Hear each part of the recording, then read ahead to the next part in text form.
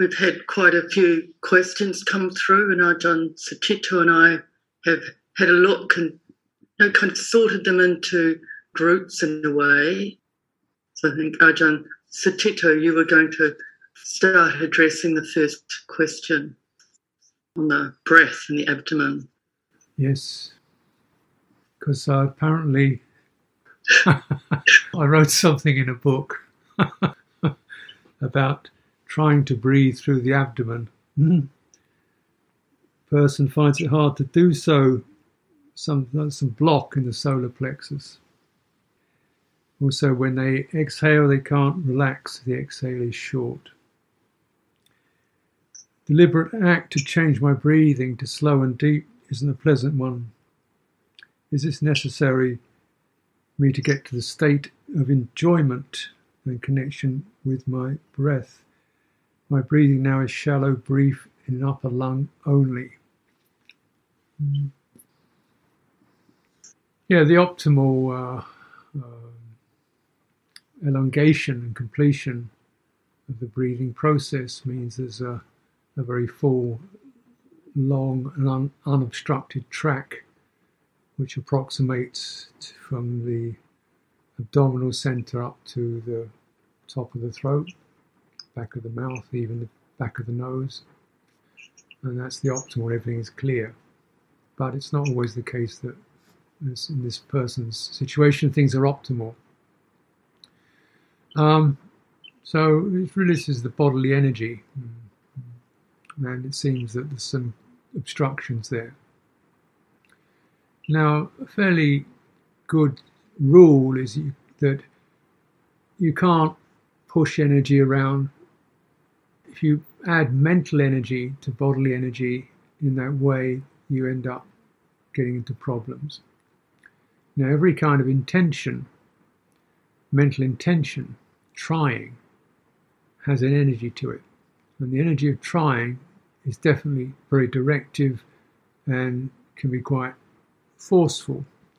Now, if you put that onto bodily energy, you're going to get some difficulties, some constrictions occurring. So you can't lengthen by trying.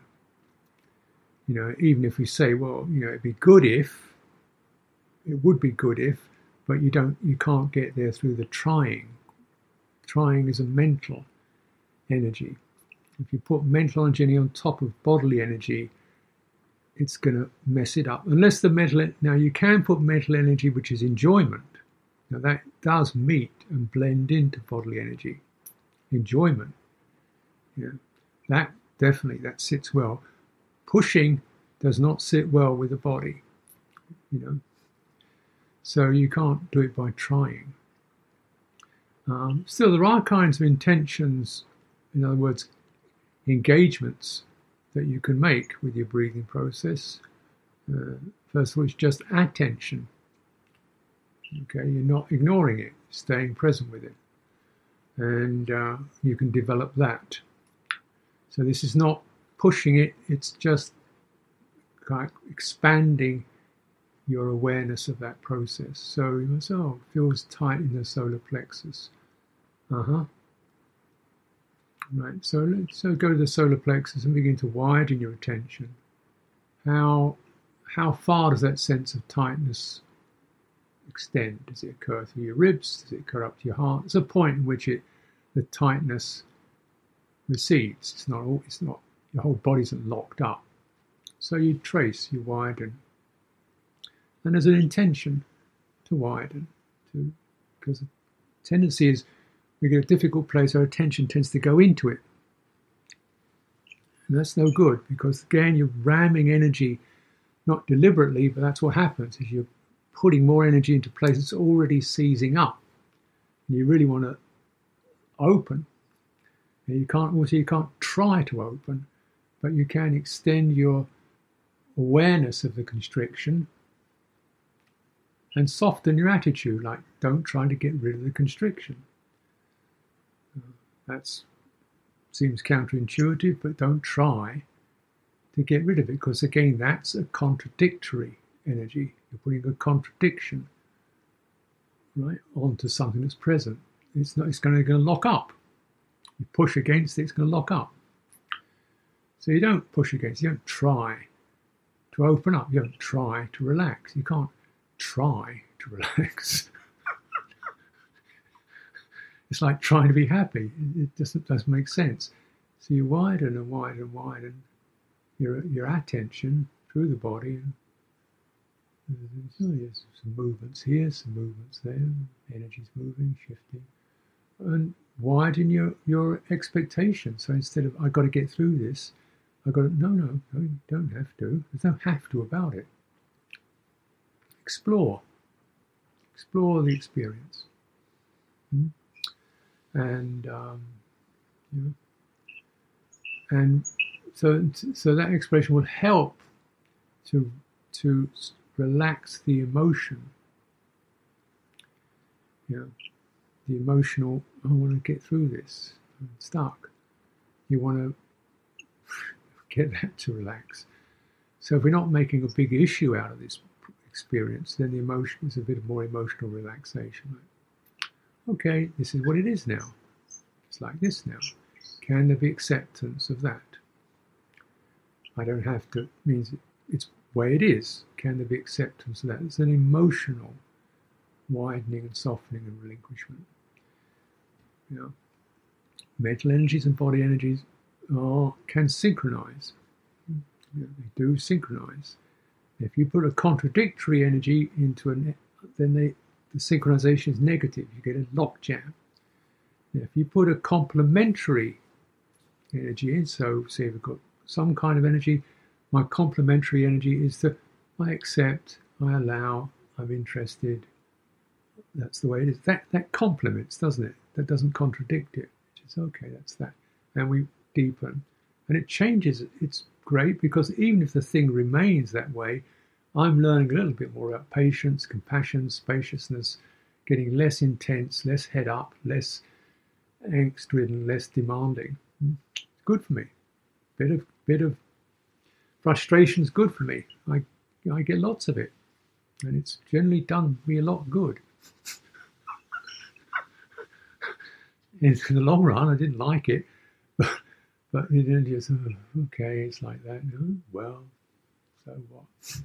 And you arrive at somewhere like equanimity, dispassion.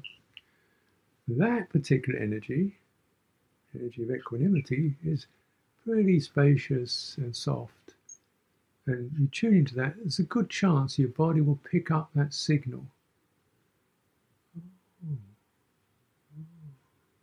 Because on an energetic level, the body and the mind can talk to each other. So if the mind's in a pretty open, spacious, light state, you connect and you attend to your body in that way, your body will begin to pick that signal up as, oh, right, okay. Oh, I just breathed out. It can happen like that. So if you've got a tight area, solar plexus, widen to include your chest, your abdomen, get it nice and wide. Experience that within a wider frame of reference and get your mental attitudes and attention to flex and see where that goes. That's what I would recommend. Don't believe everything you read in books. Thank you, Ajahn. It's what you're saying, that sense of, in a way, coming out of the agendas of it, trying to make things happen. And in the books, there are lots of places we should be attending or energy patterns we should be following. But I think, even Ajahn Lee Dhammadharo has these beautiful patterns, but they're not about doing anything.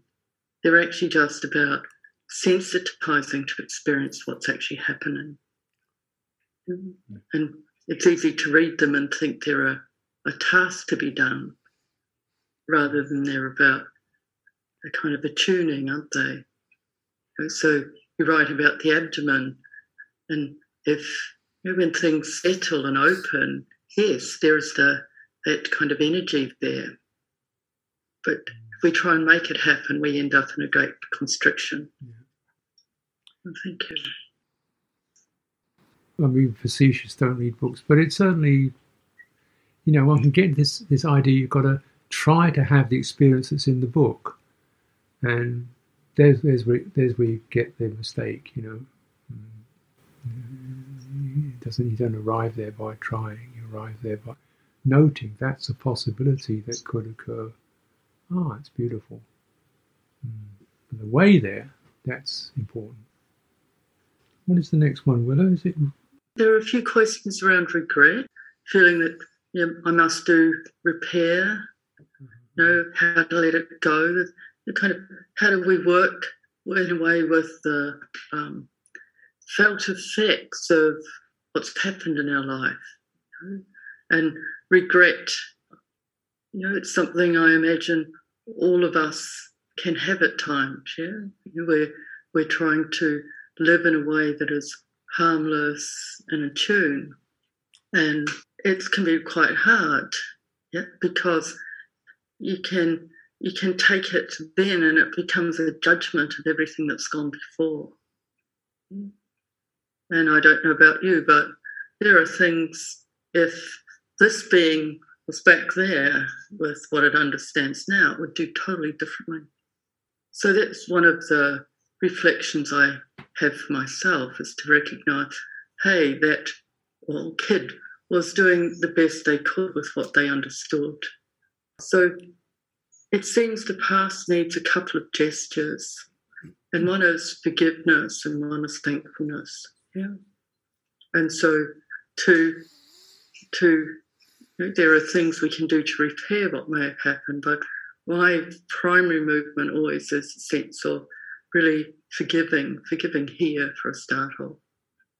Even though it wasn't this present kind of being, it still has a rippling effect, doesn't it, in the citta? And then what to do. I mean, I don't know about you, but there are things I did when I was younger out of, fear and not really understanding, kind of negligence, and have, in a way, attempted to repair, but that's often a two-way thing, and sometimes you don't get a response back. So you just have to be with what is left here, and to be really gentle with that. So not to pick up our ethical aspirations to become a site of self-criticism, self-judgment, in a way to start lacerating our own sense of well-being. It can be really, really destructive, can't it? You think, if only it had happened differently. And what I see is, you really see how causes and conditions happen. If the conditions had been different, something else would have happened. And it becomes a real encouragement to establish wholesome conditions, so that in the moment of me coming forth into the world, I do it with as much resources as I can, so that it's skillful. And within the teaching, the way the Buddha talked about this, I've always found really helpful, that it's growth in the stomach and discipline to see a mistake, recognise it. He doesn't talk about doing a whole lot of penance. He talks about bringing the full heart and awareness to this, so that it becomes a kind of sense of for the guardians of the world, that we can actually look straight at something and think, hey, I could have done that differently. And we get more and more refined in a way, don't we, as we practice. And yesterday in the question and answer, I said to Ajahn Sucitto, what do you do with your wayward mind? And after I thought, oh no, as if I'm telling, who am I to be saying to anybody that their mind is wayward? Rather than talking about the wayward mind, you can just feel, it's not a big thing, I hope. He knows me well, hopefully he doesn't mind. But that sense of, then I write and say, Oh, Bante, sorry about that, yeah? Yeah, and put it down. Yeah, so it becomes really simple. And the tendency, regret often, turns to a really afflicted state. So to let it go with love and forgiveness. If this being, that being had different conditions, something else would have happened. So, yeah, we can have a lot we wish had happened differently. And, I don't know about you, but I look and I think, well, here am I, all this stuff has brought me here, and I'm sitting, waking up, listening to the Dhamma.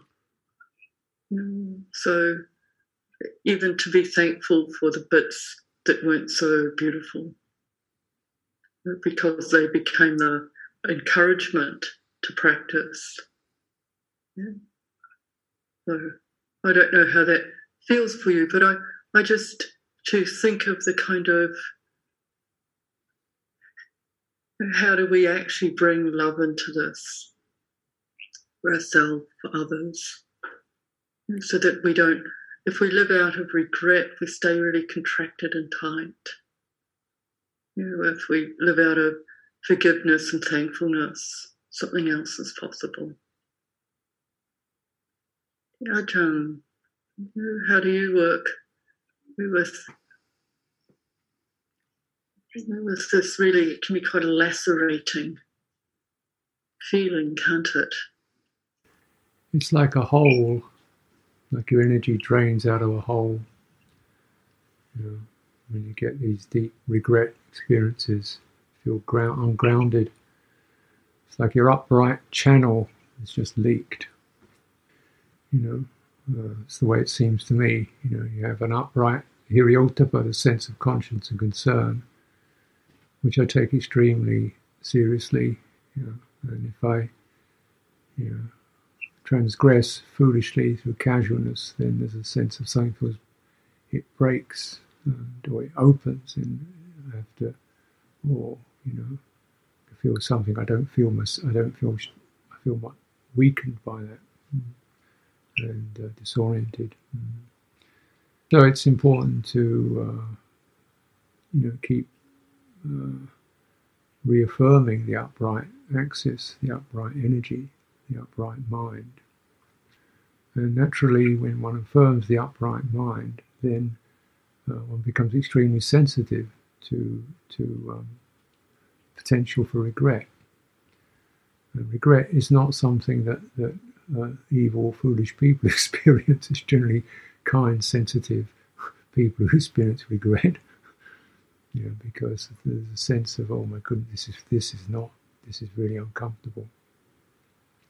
So sometimes I recommend myself now is just to, get almost like it's only a picture, but a felt sense of that person, careless, giddy, excited, snappy, said something, it's a little bit pointy or unguarded, and, oh God.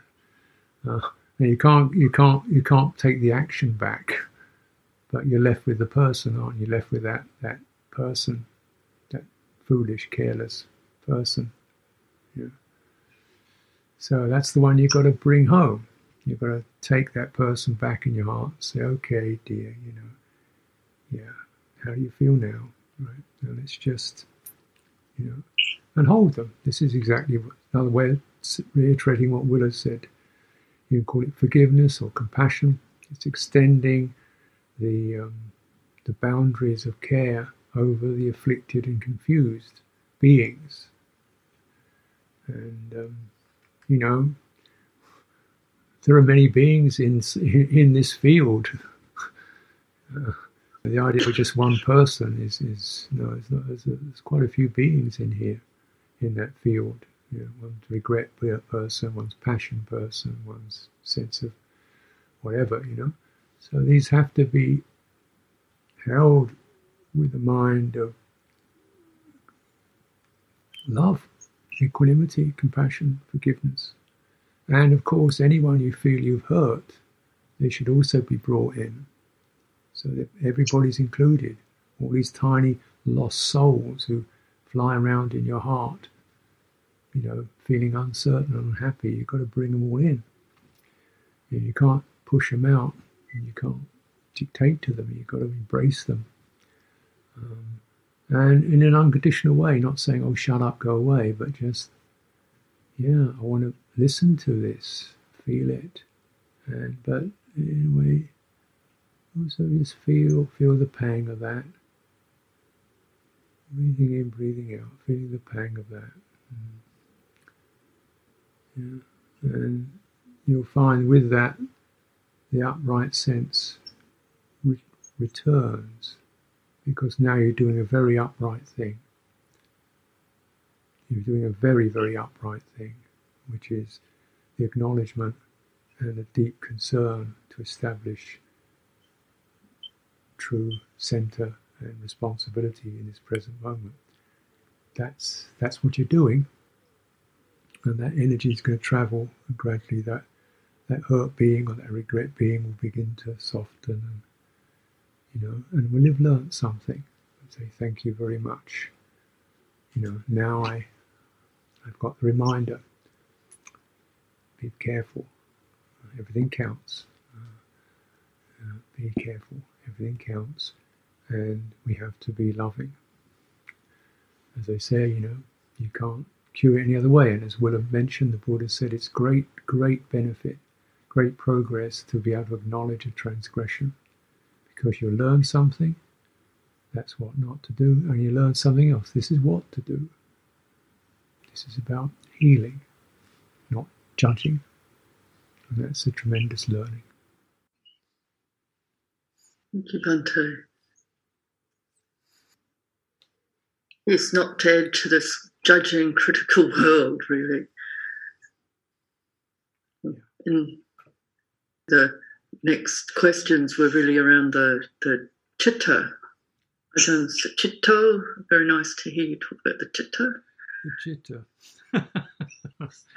Well, it's mercurial. It says nothing, the Buddha said, I can't even find a metaphor that accurately describes how many fluctuations the citta goes through. It's just not a solid thing at all. But if we,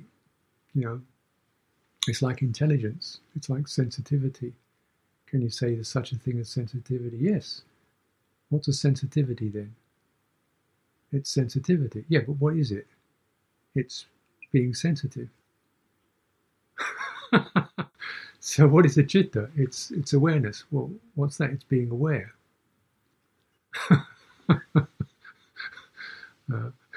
And it's also it travels, or I don't know. Everything you say about the citta is really metaphorical and poetic, because you can't see the citta. It's not an object. It's the supreme subject.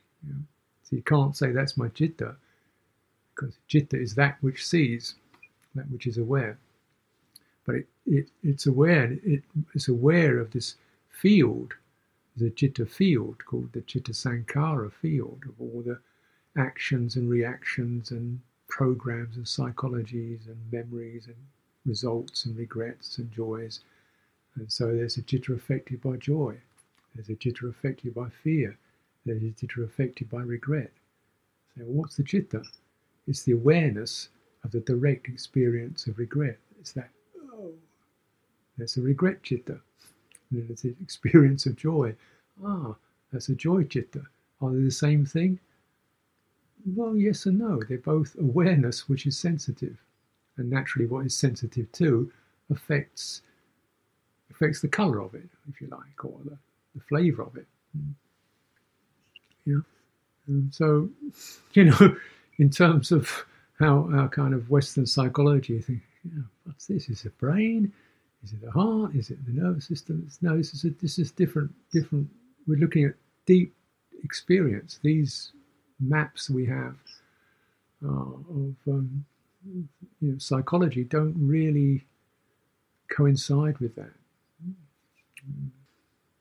So it's that, and it descends or it arrives into birth. So then it's coloured then by the sense fields. It's awareness of the sense fields. Oh my goodness! And as it comes, it generates consciousness to try to, being born in this sensory world, in this sensory experience, is awareness of the sense fields, and that means consciousness starts happening. That's colour, that's sight, that's sound, and then when you're dying, the opposite happens. That is, all the sense fields begin to dissolve, and you're left with primary radiance, which is often very loving. I've had near-death experiences where everything disappears. Who you are disappears, thought disappears, sight disappears, everything disappears, and you're just in loving radiance. You think, wow, it's just that movement towards it. So that's then citta's there, but the sense fields have gone. But of course, by and large, in this lifetime, we're experiencing through the sense fields, and the citta doesn't really belong in the sense fields. That's why it's always slightly. This is always changing. That doesn't work. It's never comfortable in that. Citta is more profoundly associated with virtue. I can dwell in that, or I can relate. That's hot. Then the citta is more profoundly centered in values and virtues than in sensory phenomena. Why it's so useful to keep tracking what moves it. It's not sight or sound. It's greed and hatred. It's love and compassion. And so keep your eye on the ball. It's not the sight that's the problem, it's the passion for it or the aversion to it. So these are the effects that citta starts to tremble with. And you sense that, you're aware of that effect of passion or aversion. You just go to the awareness of that. That's that. Then the grip of the passion or the aversion falls away, because one is aware rather than involved, or pushing, or defending, or accusing. You just return to awareness, and then the effects slip off. The citta is that which can be liberated. As it's described in the Buddha's teaching, citta, if you associate the citta with virtue, the citta rises. Now, I'm not saying it goes up into the sky, but in a way its ethical momentum increases, its purity increases. It tends to elevate into the depth rather than sink into it. It arrives at beautiful depths experiences rather than grisly ones. You cultivate virtue, cultivate generosity, citta rises. Cultivate meanness, citta sinks into that depth experience, into some grim areas, hungry ghosts, demons, and so forth. So this is the territory. And by and large, the training is the citta can be released from this up and down experience. The citta then, it said, when the citta is released from the asava through not clinging, it's that which is released from the floods and flows of corruptions through non-clinging. That's citta. Right? This citta is liberated from the asava through not clinging. This is the deathless. The deathless is what? The deathless is the citta with no clinging. So, I have these words run through my brain, and I suck them and chew them and think, sounds good. Don't know if I really get it, but I'm getting a good feeling out of that, and a sense of what it is, or where that potential is. Because citta knows what clinging feels like. That's its fundamental problem. It's trying to stick to something it can't stick to. It gets stuck, in fear, in personality belief, in dogmatism. It gets stuck in it. Addictions of various kinds. So but it can be liberated through returning to the basic stability of citta, when it steps back into itself. This is the citta entering samadhi. It steps back into itself and it relinquishes phenomena, outgoing, grasping. And this is the liberated citta. Yeah. So, you are. This is kind of, I could go on, but I think you get the general picture. I'd like to hear Willa say a few things about that. The Buddha didn't pin it down. So, what you're saying, Bhante, is really pointing to that fact that it's not a thought process, yeah? And so that's why practice has to be deeply embodied and energetic, because you can't liberate the thinking. You can tidy it up a bit, but it's a different thing entirely than thought processes. So as much as we read, as much as we think, actually that's not where the liberation is. Yeah? It can inform how we practice, but it's not. In the end, we've got to come home into the embodied experience. The Buddha talked about touching Nibbana with the body, which really points to this why we're really talking about a kind of energetic work or an energetic presence, because that seems to bring us closer to this experience. And if you look at the process through Anapanasati, what we're actually doing is we're letting, as Ajahn Sucitto was saying, we're letting the citta be in a kind of freer way. We're letting go of its tendency to be out, or not it, but the kind of grasping out at objects, subjects, that whole, and we're actually letting that soften. And at a certain point, you get the citta more luminous and revealed, but it's still, in that sense, it's still leaning on conditions. And then at a certain point, in all the discourses of the Buddha, we see that conditioned leaning and abandon it. Yeah. So it may not be something we're experiencing every day, yeah, but even just to know the territory of the work, yeah, that the work is this, I see it as we just keep coming home, bringing the sense of uprightness so that we can actually align with where the citta belongs, which is just in the here and now present, as Ajahn Sucitto is, and in virtue and ethical living. And we start to understand we start to befriend the citta, it starts to reveal itself to us. So to me it feels more like a revelation than something I can catch. I'm making myself, well, it's even weird to talk about that way, but in a way trying to not have it blocked or obstacles to its presence. Yeah. So, mysterious country, really. Yeah, it's realised rather than seen. Yeah, liberated rather than caught, But for the, the average person will find that it's that, in the conditioned level, it's that where intentions, the push of intentionality streams from the unawakened citta, right? Getting impulses that push you this way, that way. You want to go this. That's coming from the citta tottering around, lurching and surging, or inclining. Some, So, but skillful intentions is definite. Unskillful intentions is rickety, but intentionality streams from the citta, for good or for bad. That's the difference between skillful and unskillful intentions. So citta can extend itself, skillful intention, or lurch with an unskillful intention. And that's one way in which what was it that lurched? What was it that extended? Say, well, I guess it's my heart. Okay, call it that then. That's another way of putting it.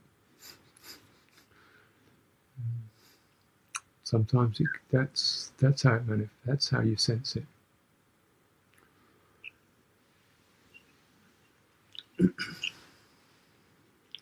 place where the sense of I. Yeah, that's citta. Say I. Who's that? Who said that? Who said that? I. Where did that come from? Not just the sound, but that comes from citta. Yeah, you get that sense, and Zen koans and things. Who heard the Buddha's name, and we're pointing back to that something that is actually knowing, recognizing. So yeah. I hope this is helpful. We can kind of ramble on.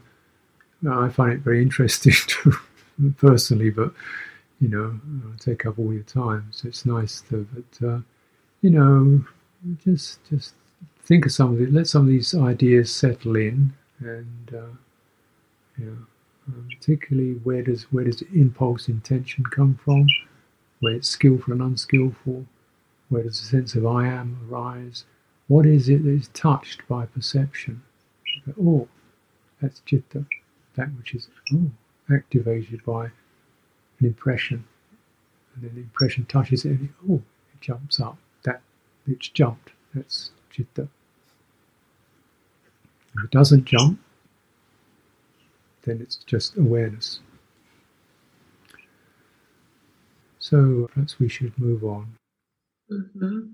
So there was a question around piti, related to sensations in the body. How does it manifest? So piti, the sense of body, joy, it's one of the factors that starts to come to play as the mind, as the citta, as the meditation experience starts to settle. Yeah.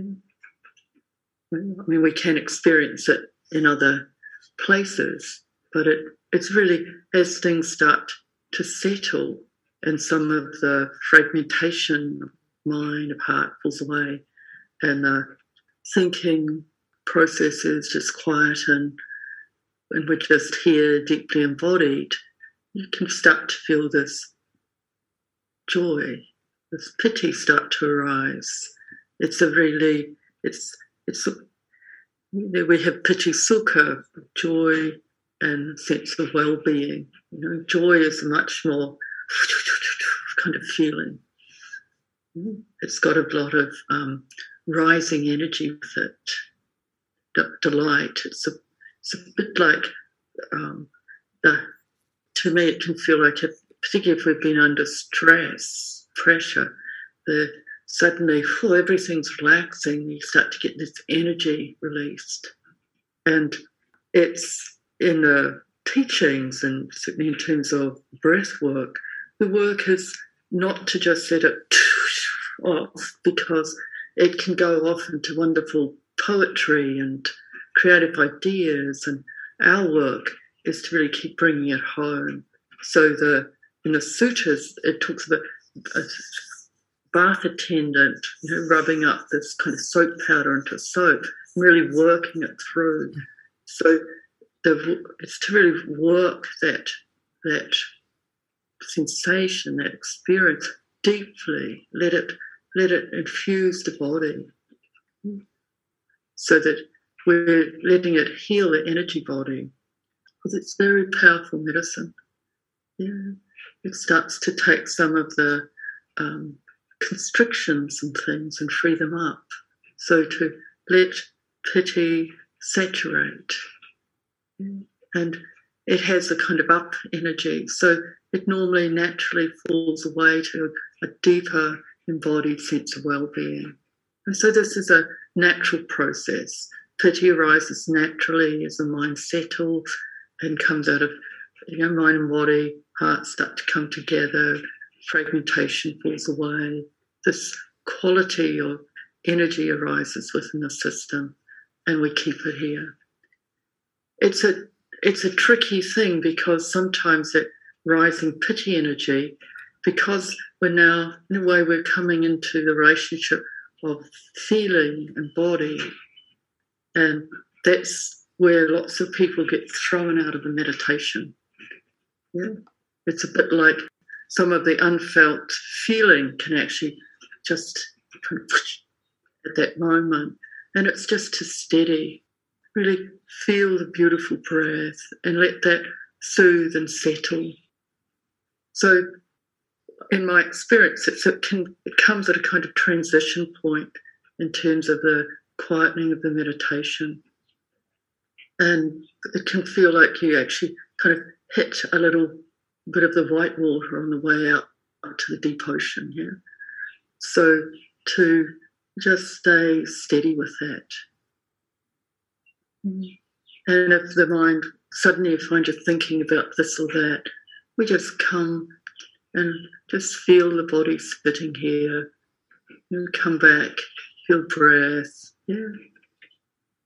We're not trying to get anything, yeah.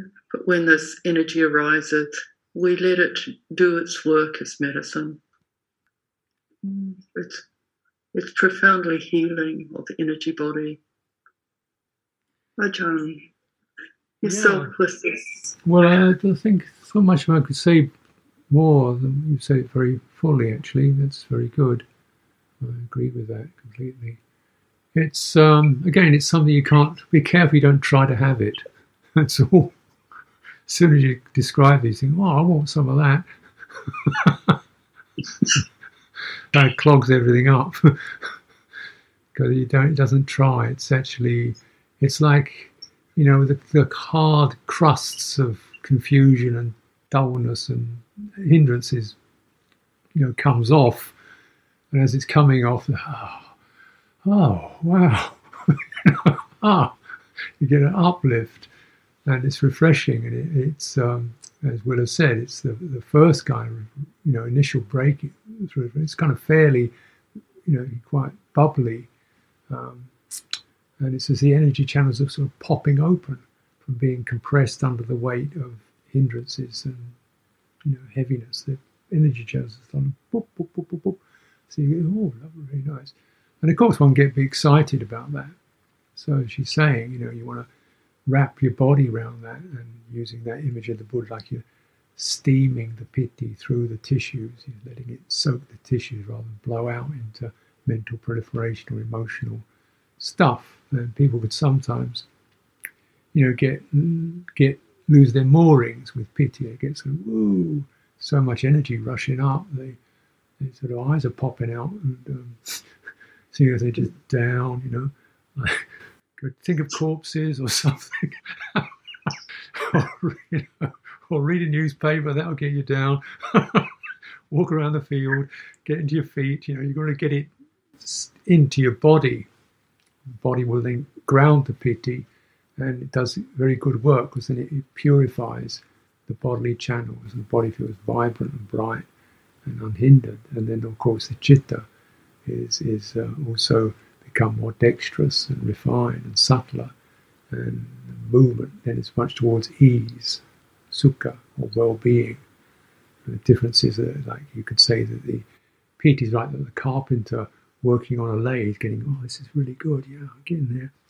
And ease is when he's finished his work or she's finished her work, and that's nice. Yeah, that's good work. So that's the shift, and it moves from one to the other. You want to make that shift rather than be, oh wow, more. So if it gets too exciting, you step back. This is just the formation. How does this feel in my legs, in my body, in my feet?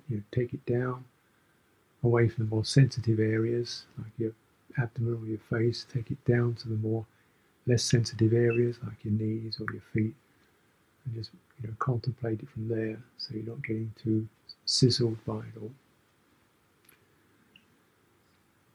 Thank you, Bhante. Should we move on to the question around...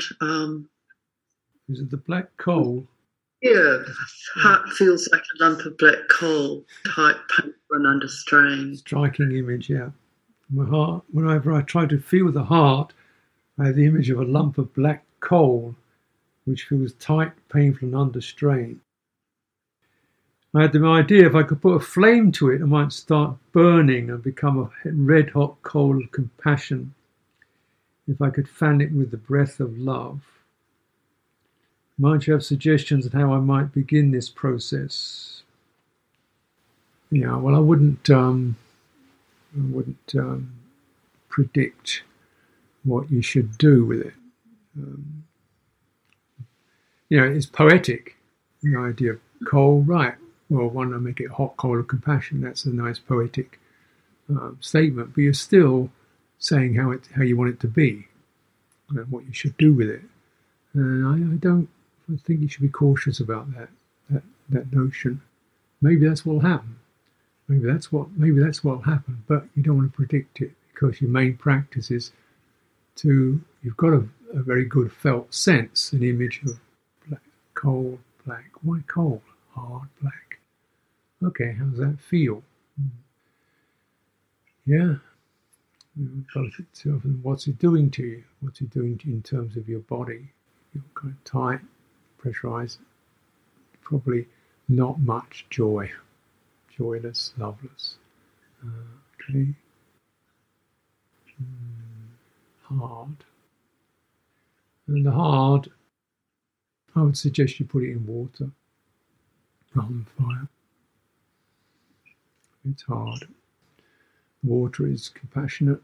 The water is the Kuan Yin. The water is the great wide field of softening. So I've moved much towards the softening, cooling, even though cold doesn't seem to need to be cooling, but the soft, watery quality of compassion, and see what it does. You've got to take your lead from what it does, not what you want it to do. I imagine you don't want it to be there. I wouldn't want it. But that you've got to change that one. Because if you don't want it, you've got to deal with that not wanting it. Because acting on not wanting it is not skillful at that level. You've got to act upon being present with in a way that's harmonious with it. What does it need? It probably needs to be cared for, held carefully. I would suggest, if using any imagery, use water. Water is the dissolver. It's like when you get a hard knot, you don't go to the hard place and start picking at it. You go to the loose place and start teasing it.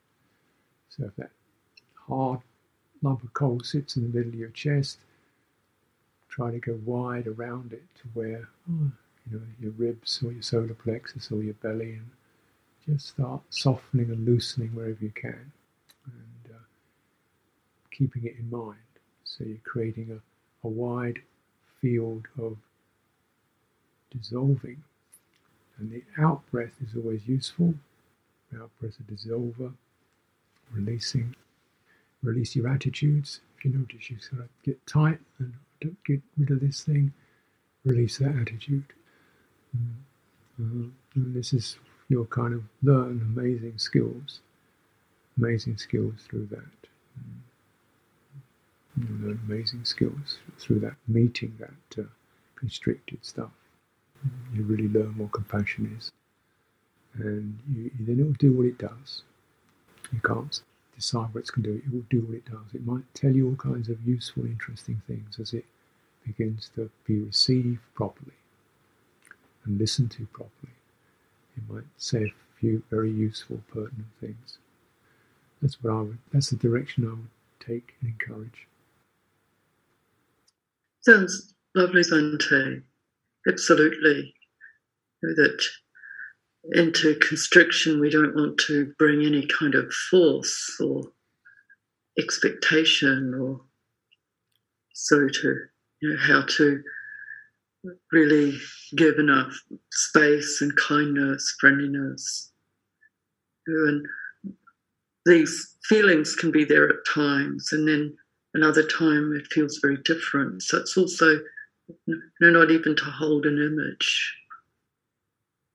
Just staying really present to that shifting quality of heart, and really attuning to what needs to come around it. And really, love is the medicine, yeah? But it's not love to get rid of. Right. It's love to befriend and be present with. And often for myself, that sense of befriending is really helpful. And the quality it takes to befriend wild things, yeah. So it has a lot of gentleness and respect in it, and it's about, for me, giving it all the time it takes, yeah. So this being, if we think of it as a being, or this energy is willing to speak, as you say, Ajahn, and it will offer gifts.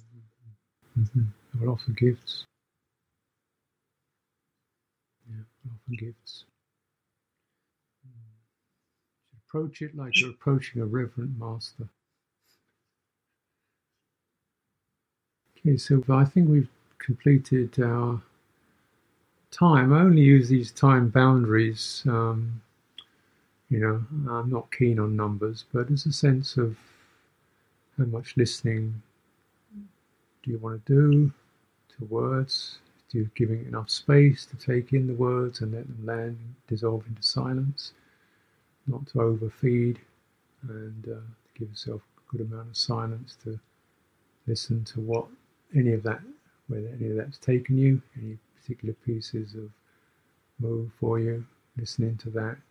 That's how the teaching is completed in the silence. So I'd suggest we take a little break now and use the silence skillfully. See where citta wants to move, what it wants to go to.